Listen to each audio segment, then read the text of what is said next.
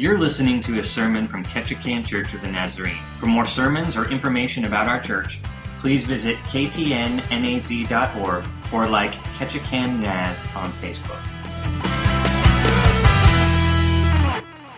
Lord, we're grateful to be called your people. We are product of missionary work.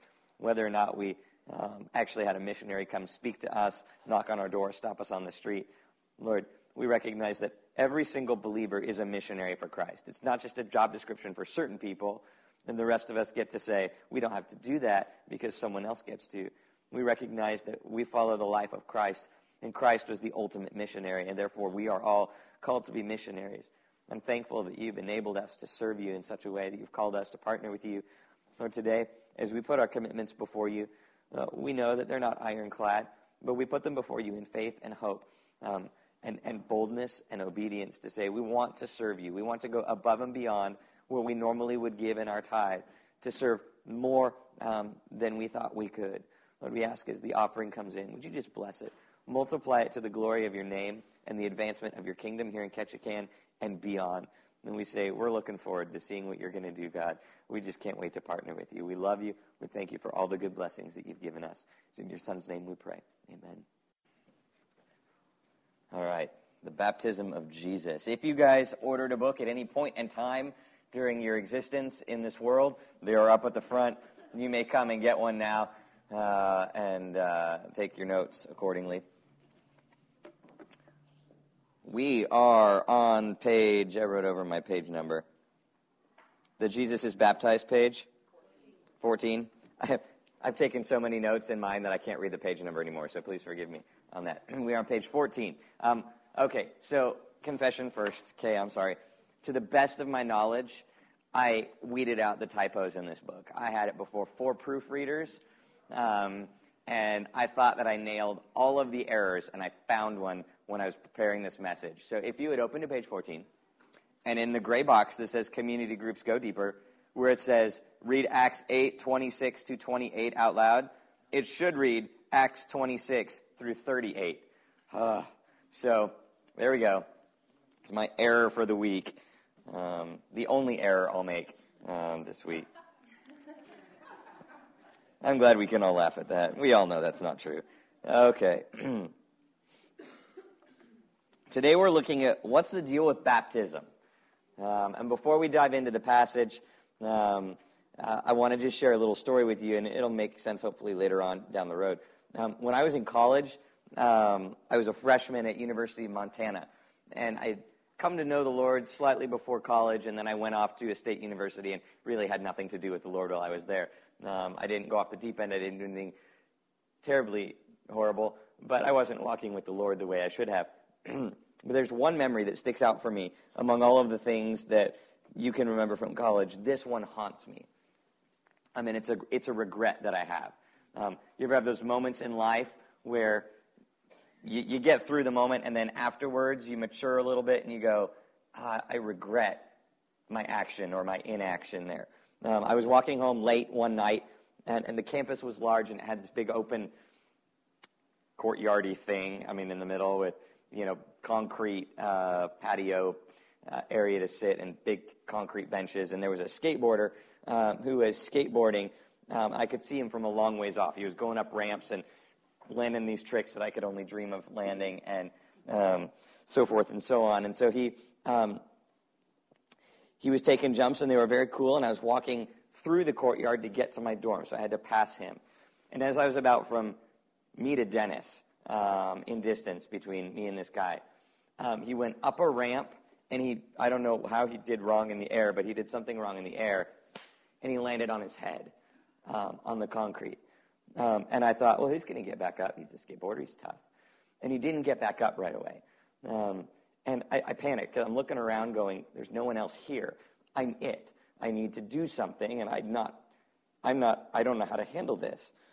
So I walked over, and I got a close look at him, and he had a mohawk and lots of tattoos and piercings, and he looked very alternative, and it kind of scared me.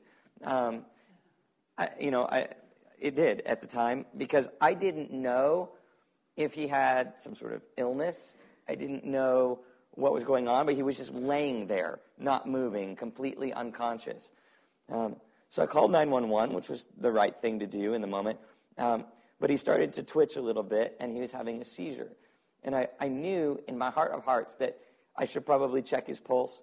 I should probably maybe see if he's breathing. I should probably be a little more hands-on with this guy. And I chose not to. I chose to wait till the ambulance got there and wait for them to take care of that. I stood a few feet away and just waited. And then I never fully got involved in the situation. I took little steps kind of around the outside, but I never fully got involved in the situation that this guy was in. And I don't know if he was unconscious the whole time or if he was partly conscious, knowing that there was someone there near him and someone that wasn't really doing anything to help him in the moment, not even just making him comfortable. I did pretty much nothing but call 911. And to this day, my lack of action has this regret in me. He was okay. You know, the end of the story is that the ambulance came and he had a concussion and he knocked himself fair enough that he had a seizure, but he was okay. But I regret my inaction.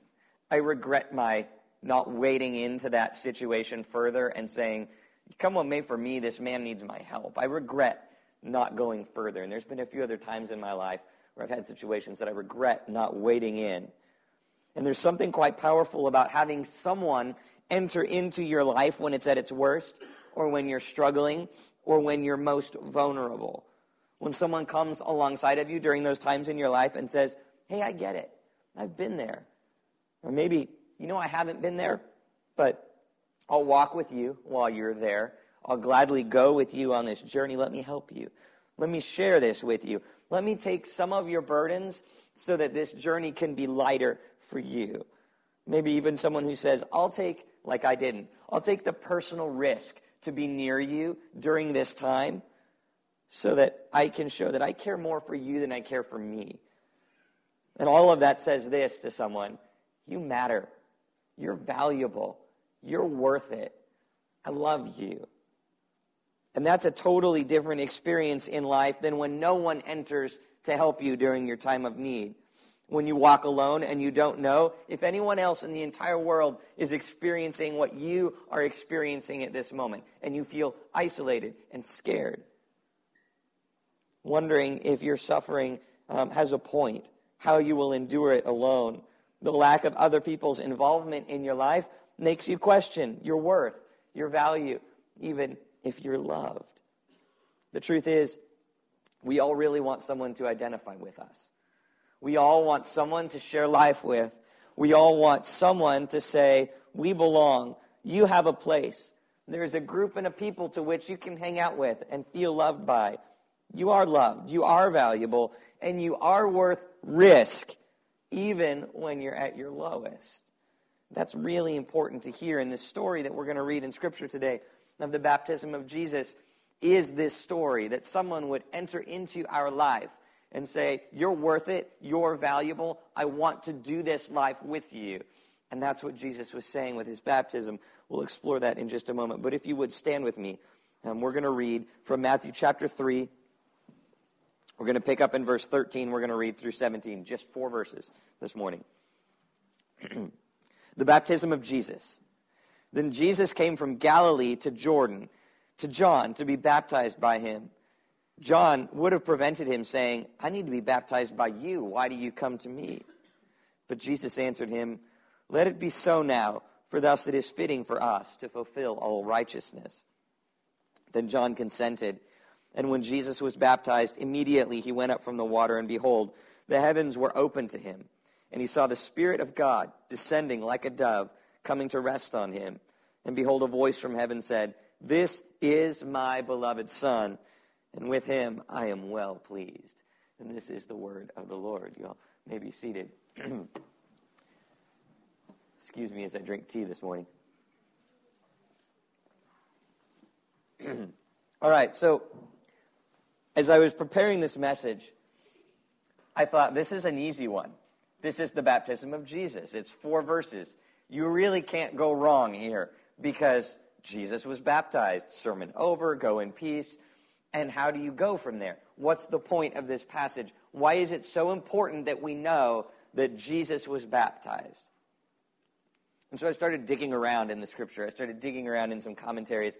And there's this concept of, just like the story that I shared with you earlier, where I chose not to get involved in someone's life. This is the story where Jesus says, I choose to be involved in the life of the world. And he demonstrated that through baptism. The baptism of Jesus is the precise point. I've just got a few slides for you that if you're following along. This is the stuff about Jesus' baptism. We'll hit on some of these points. The baptism of Jesus is the precise point in his life when he states with his actions, I'm ready to start ministry. He had been living with his family. He'd been doing the Jewish thing, been raised, and now he was ready. So he said this with his actions. I choose to identify with people. In fact, I choose the people, not just specific people. I choose the people to identify with. I choose to relate to them no matter what it's going to cost me. I choose to obey God, what Jesus says. I choose to enter into the lives of the people around me. Not just live near them, not just have a house on the same street as them, but to live among them, become part of their life, build fabric of relationship with them. I choose to do that, is what Jesus said. You know, the meaning of the incarnation, we celebrate at Christmas, right? That Jesus was incarnate. He was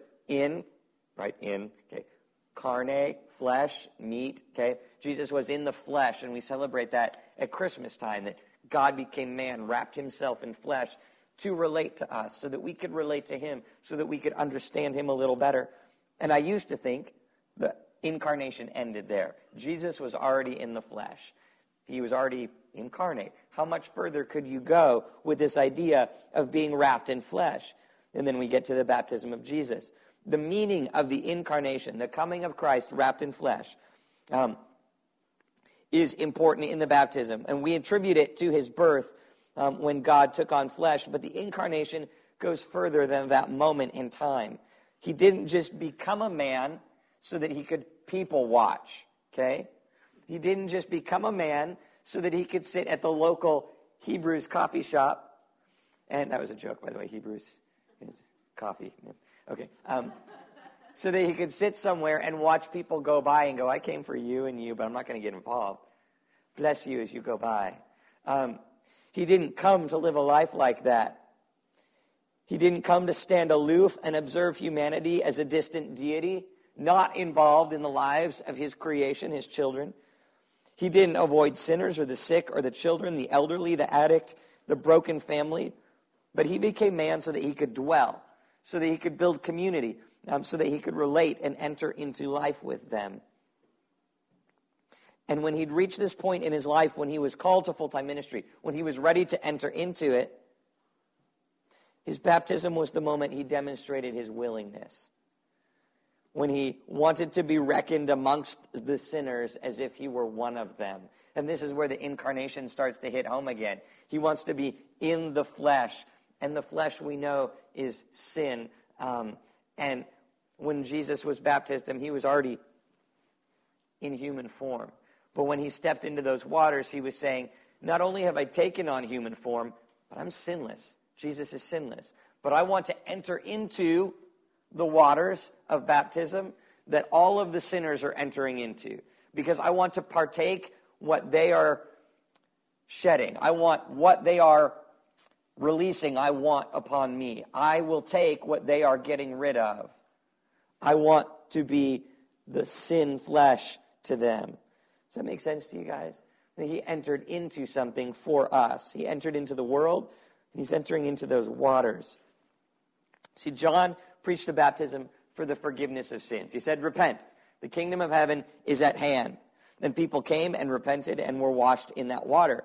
And then Jesus stepped into those sin waters, by his own free will and chose to say, people are coming here to repent of their sin, and I see that. And I come here to receive their sin.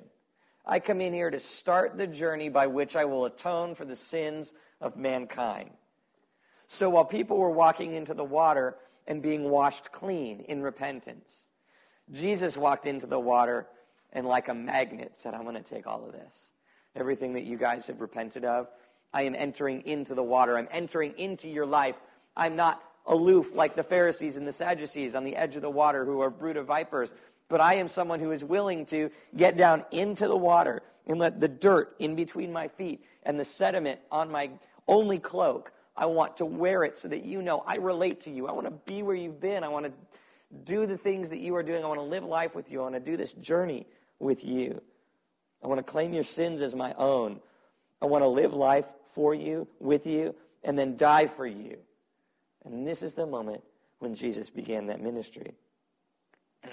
He was publicly demonstrating the fact that God himself was willing to unite in a very real way with sinful people.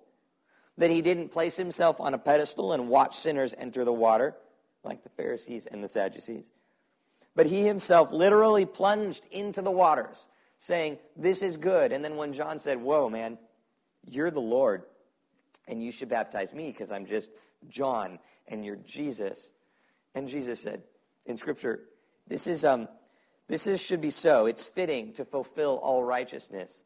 And that did two things. One, in the presence of all who heard, Jesus confirmed John's ministry and said, guys, he didn't publicly turn around to the people and say, guys, what John is doing is good. But when he said, baptize me, he was saying, what this man is doing is good. What this is going on in your life and the people that will get baptized after me, this is good. Keep doing this. Keep the baptism for the forgiveness of sins. This is excellent.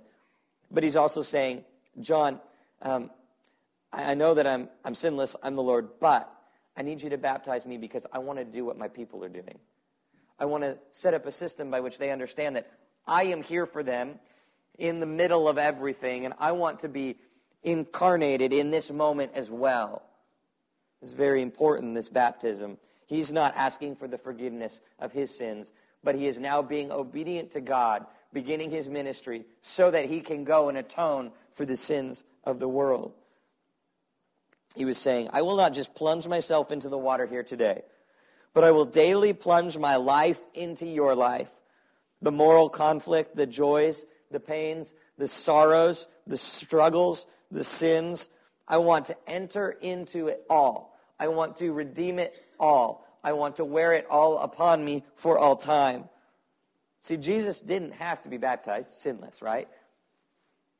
But as the servant of God, he chose to do so. And this act of obedience to God, Christ surrendered his own safety, his own well-being, his own life to willingly do the Father's will. It talks about this in the book of Isaiah. There's this concept in the book of Matthew about the servant of God. You'll see Jesus referred to as the servant of God. And this is where this term first gets used. Jesus is the servant of God, willing to be baptized for the people. And it's kind of a direct quote and a little bit of a paraphrase from Isaiah 42, 1 through 9. Behold my servant, who I uphold, my chosen, in whom my soul delights. I've put my spirit on him. He will bring forth justice to the nations. He will not cry aloud or lift up his voice or make it heard in the street. A bruised reed he will not break. A faintly burning wick he will not quench. He will faithfully bring forth justice. He will not grow faint or be discouraged till he has established justice in the earth, and the coastlands wait for his law. Thus says God, the Lord, who created the heavens and stretched them out, who spread out the earth and what comes from it, who gives breath to the people on it, and the spirit to those who walk in it. I am the Lord. I have called you in righteousness. I will take you by the hand, and I will keep you. I will give you as a covenant for the people, a light for the nations, to open the eyes that are blind, to bring out the prisoners from the dungeons, from the prison who sit in darkness. I am the Lord, that is my name. I give my glory to no other, nor my praise to carved idols. Behold, the former things have come to pass, and a new thing I now declare. Before they spring forth, I tell you of them. That's in Isaiah, written in the Old Testament. And this is a passage that is attributed as a prophecy to the baptism of Jesus, where God is doing something new, and this is the moment that it breaks forth. This is the moment that God parts the waters and Jesus walks into them and does something new, begins his ministry. The kingdom is at hand in Jesus. The time was right for the rescue of the world, for something to be done about sin. And Jesus said in his actions as he entered the water and went under and came back up, I'm willing to go down into death and back up into life for you. I'm willing to endure death for all of the sins of all of the people for all time so that you can have eternal life. And so as he came out of the water, the scriptures tell us that the voice of God was heard by the people, and that the Holy Spirit was seen descending on Jesus in the form of a dove by the people. And then God spoke the words from Isaiah 42 that I just read and confirmed Jesus' deity and his humanity. This is my Son, and I'm well pleased with him. This act of obedience which he has done pleases me, God says. So listen to him, God says. His obedience in baptism and all other areas please God fully.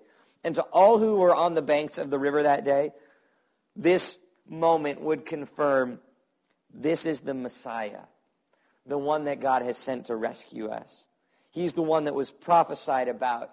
He is the one that will go above and beyond what anyone else ever would do or could do, so that by any means, a sinner who's separated from God by sin can be reunited with God, restored by God, washed clean by God, redeemed by God, and made whole once again. See, Jesus is the ultimate missionary. He's the example by which we as missionaries lead missional Christian lives. He is the ultimate example of what it means to live a life full of love and service and sacrifice for others. He was baptized with you so that he could identify with you, so that you could identify with him. He rose from the water with a commissioning from God in heaven. It was a commission that said, this is my Son, obey him and listen to him, because now the new kingdom begins. Now something is starting. Now participate in what he is going to show you. What he began at baptism, in choosing to identify with sinful humanity, he made complete on the cross. The incarnation in his ministry began at the birth and is demonstrated faithfully time and time again through his life. And the baptism of Jesus is one of those moments where the incarnation is made a little more real. It's not just that he was a guy, but it's that he was a guy that was willing to be obedient. And this was the moment he chose obedience. So the baptism of Jesus is about God saying, I will enter into this. It's not just that I died on the cross for your sins, but I'm going to live my whole life in such a way that will lead you closer to me. I'm going to live my whole life in such a way that you are changed because of it. I'm going to live my whole life in such a way that you're going to be healed from things and restored. And now if you fast forward down to our day and age, we baptize people, right? It's one of the things that we do as a church.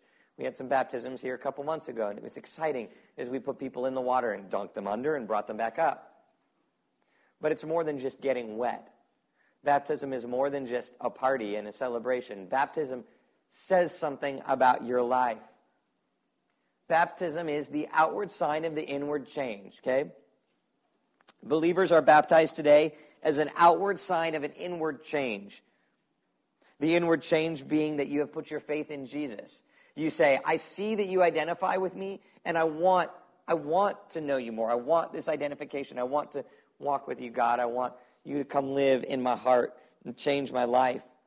So the inward change is that of salvation and regeneration, being made new in Christ, meaning that you have faith in Jesus and you believe he came to identify with you. You believe that he was born as a man, not as a baby, but he grew to be a man. You believe that that man, that God, entered into the waters and took the first baptism, saying, I will live this way for you. I will enter into your life. And you believe that he died on the cross for your sins and then rose again on the third day to fulfill Scripture and wipe out sin for all humanity for all time. And so if you believe that, you demonstrate it publicly. Scripture says the only prerequisite for baptism is faith in Jesus. So you don't have to take a class. You don't have to be a mature Christian. You can believe in Jesus and get baptized instantaneously. There's precedent in Scripture for that in the book of Acts, several other places, and it's beautiful. You love Jesus, you get wet. That's kind of how it works. So you demonstrate it publicly. You say, Jesus is my king, and I will follow him. Like when Jesus entered the water and said, the Lord is my God, and I will be obedient even to the point of death on the cross.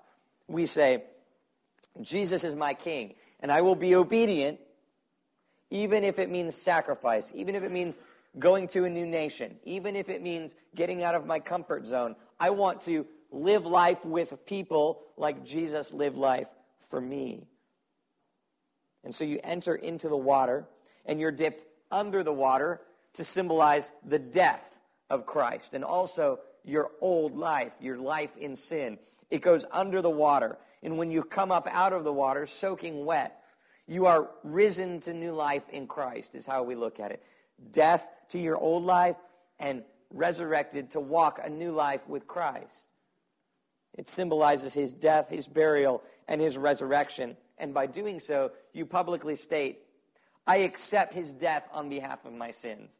And I accept the free gift of eternal life he gives me.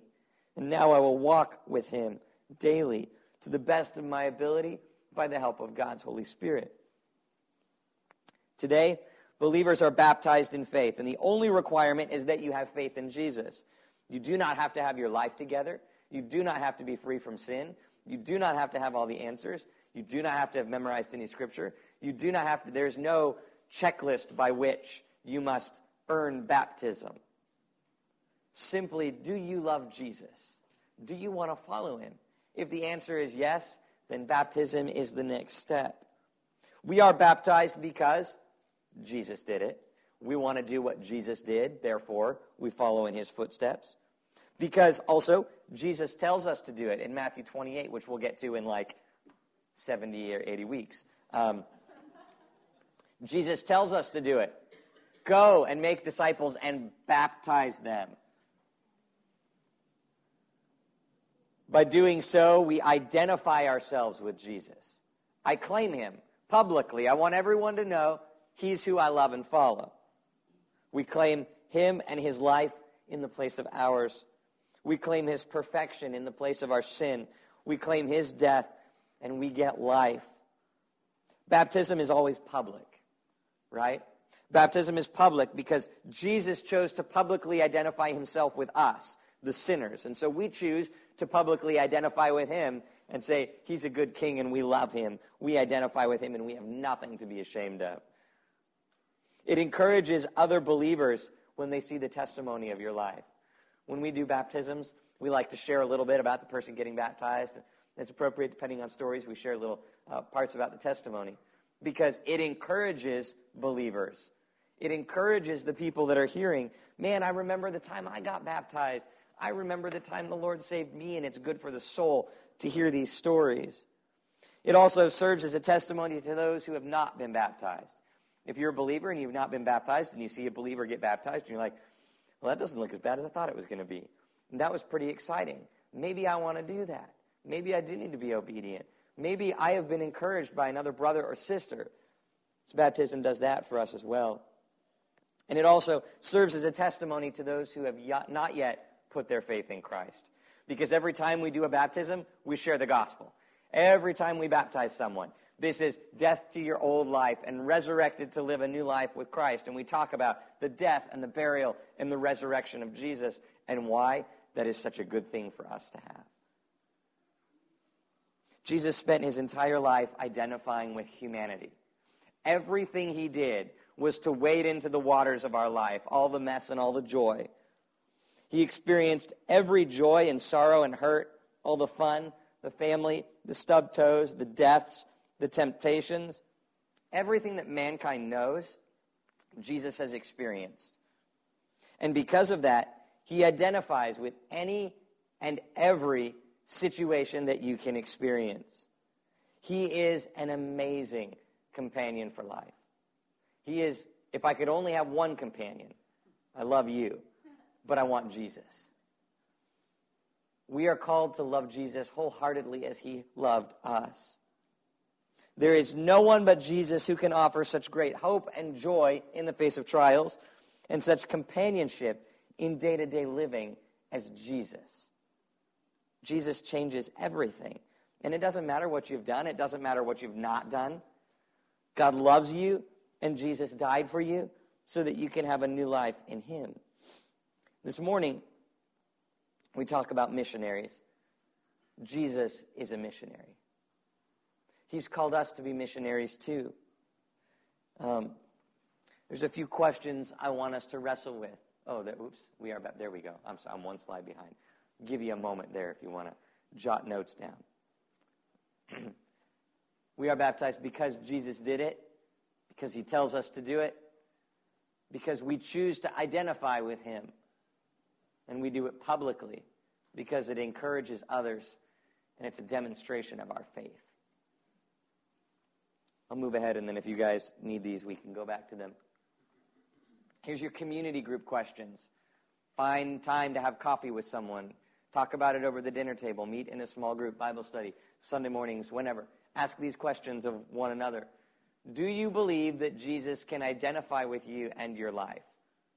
And I don't want you to give the Sunday school answer right away. Because the Sunday school answer is, yes, of course I believe that Jesus can identify with me and all of the things that I've done. But I want you to think about the things that you've done.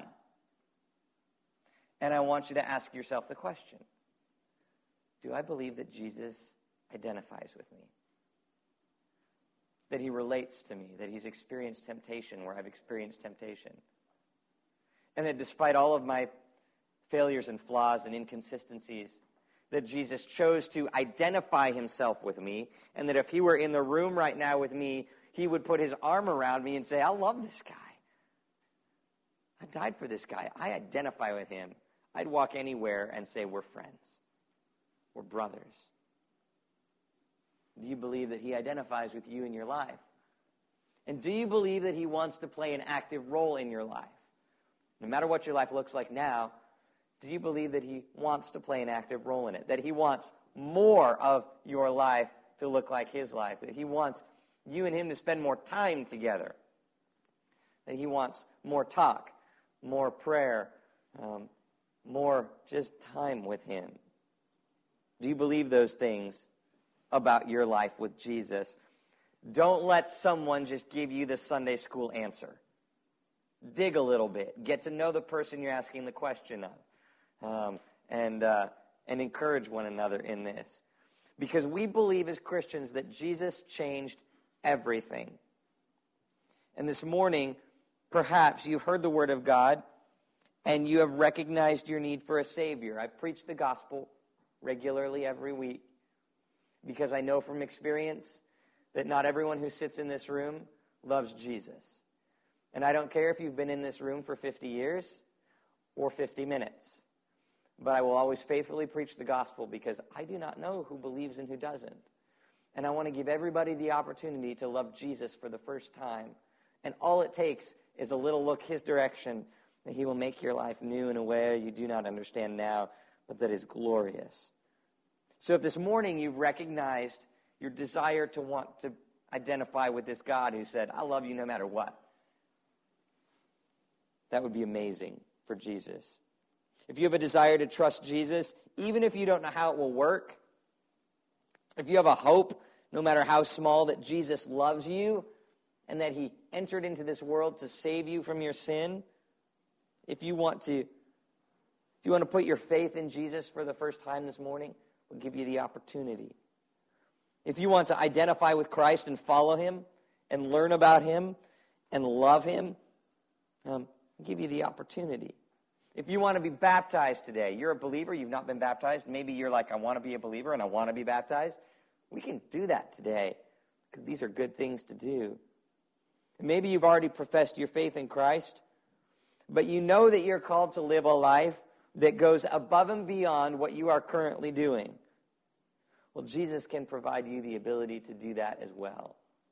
Jesus can provide you the ability to enter into those situations that you encounter in life when it's a little messy and you're not quite sure how it's going to work out.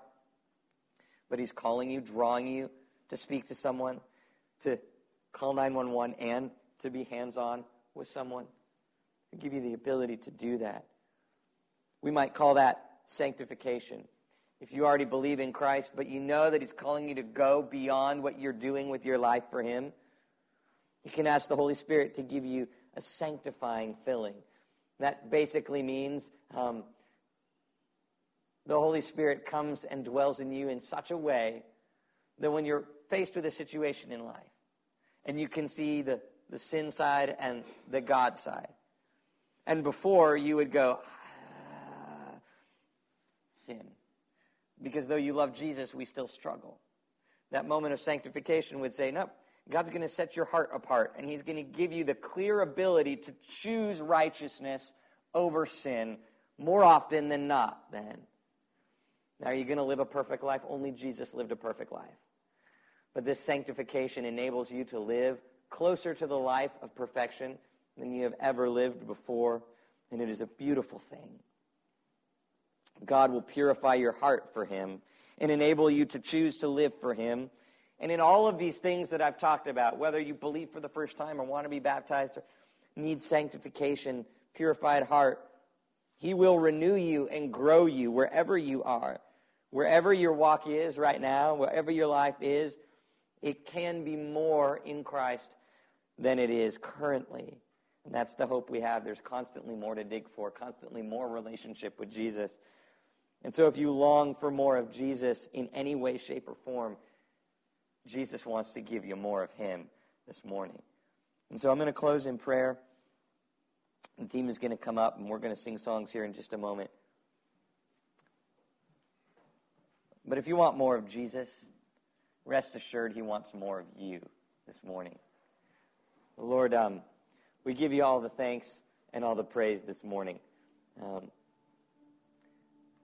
We read the scriptures, and we hear about you, and we read about you, and sometimes we forget just how much you've done for us. Growing up in my parents' household, Father, you know that I didn't always understand how much they did for me as a kid. And now that I have a kid, I understand how much parents give for their children. And Lord, you're a good Father, and I want it to be said this morning how much you give to us, how much you love us. And when you came and you walked the face of this earth, you served us in a way that is deep and wide and immense. And so this morning, Father, as we've heard the word and we've read the word and we've sung some songs, Lord, I pray that your Spirit has moved this morning in the hearts of the people. And if you're calling someone to faith this morning, Lord, I pray that you just tap them on the heart right now. And that you'd encourage them, whisper in their ear, I love you. I love you right where you are right now. Nothing changed. I love you. But I also love you too much to leave you where you are, and I want you to have more to life than you know right now.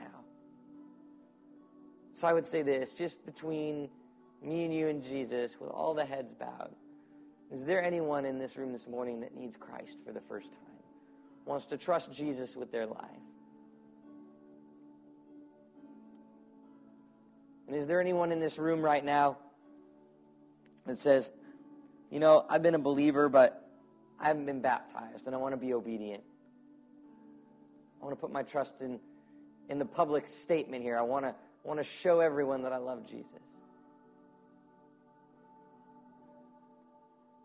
Is there any believer here this morning who says, I love Jesus, and I've been baptized, but I want more. I want more of what God can offer me, and I want to do more for him than I thought I could ever do. If that's you, just raise a little hand. All right, I see those hands. Lord, we're thankful that you're moving in the hearts of your people. We know you will. Your word doesn't return void. This morning, we're thankful for your baptism, Jesus. You didn't have sins to be forgiven of, but you said with your baptism, I willingly take on the sins of the world. And as I go from town to town, I will be in the lives of the people. I won't let sin get in the way of people coming to know who I am. You paved the way, Jesus, and we're thankful for that. And you demonstrated it in the way that you do as a servant. So, Lord, as we close this time in the Word and we start to sing a song, may these words be worshipful to you, Father. and may they encourage our hearts. May we too, Father, be servants as you were, as you are. You continue to serve us daily, Father, and we want to continue to serve you daily as well. We get to pray all of these prayers in the name of Jesus, our great King, the servant of God, and our Savior. Amen.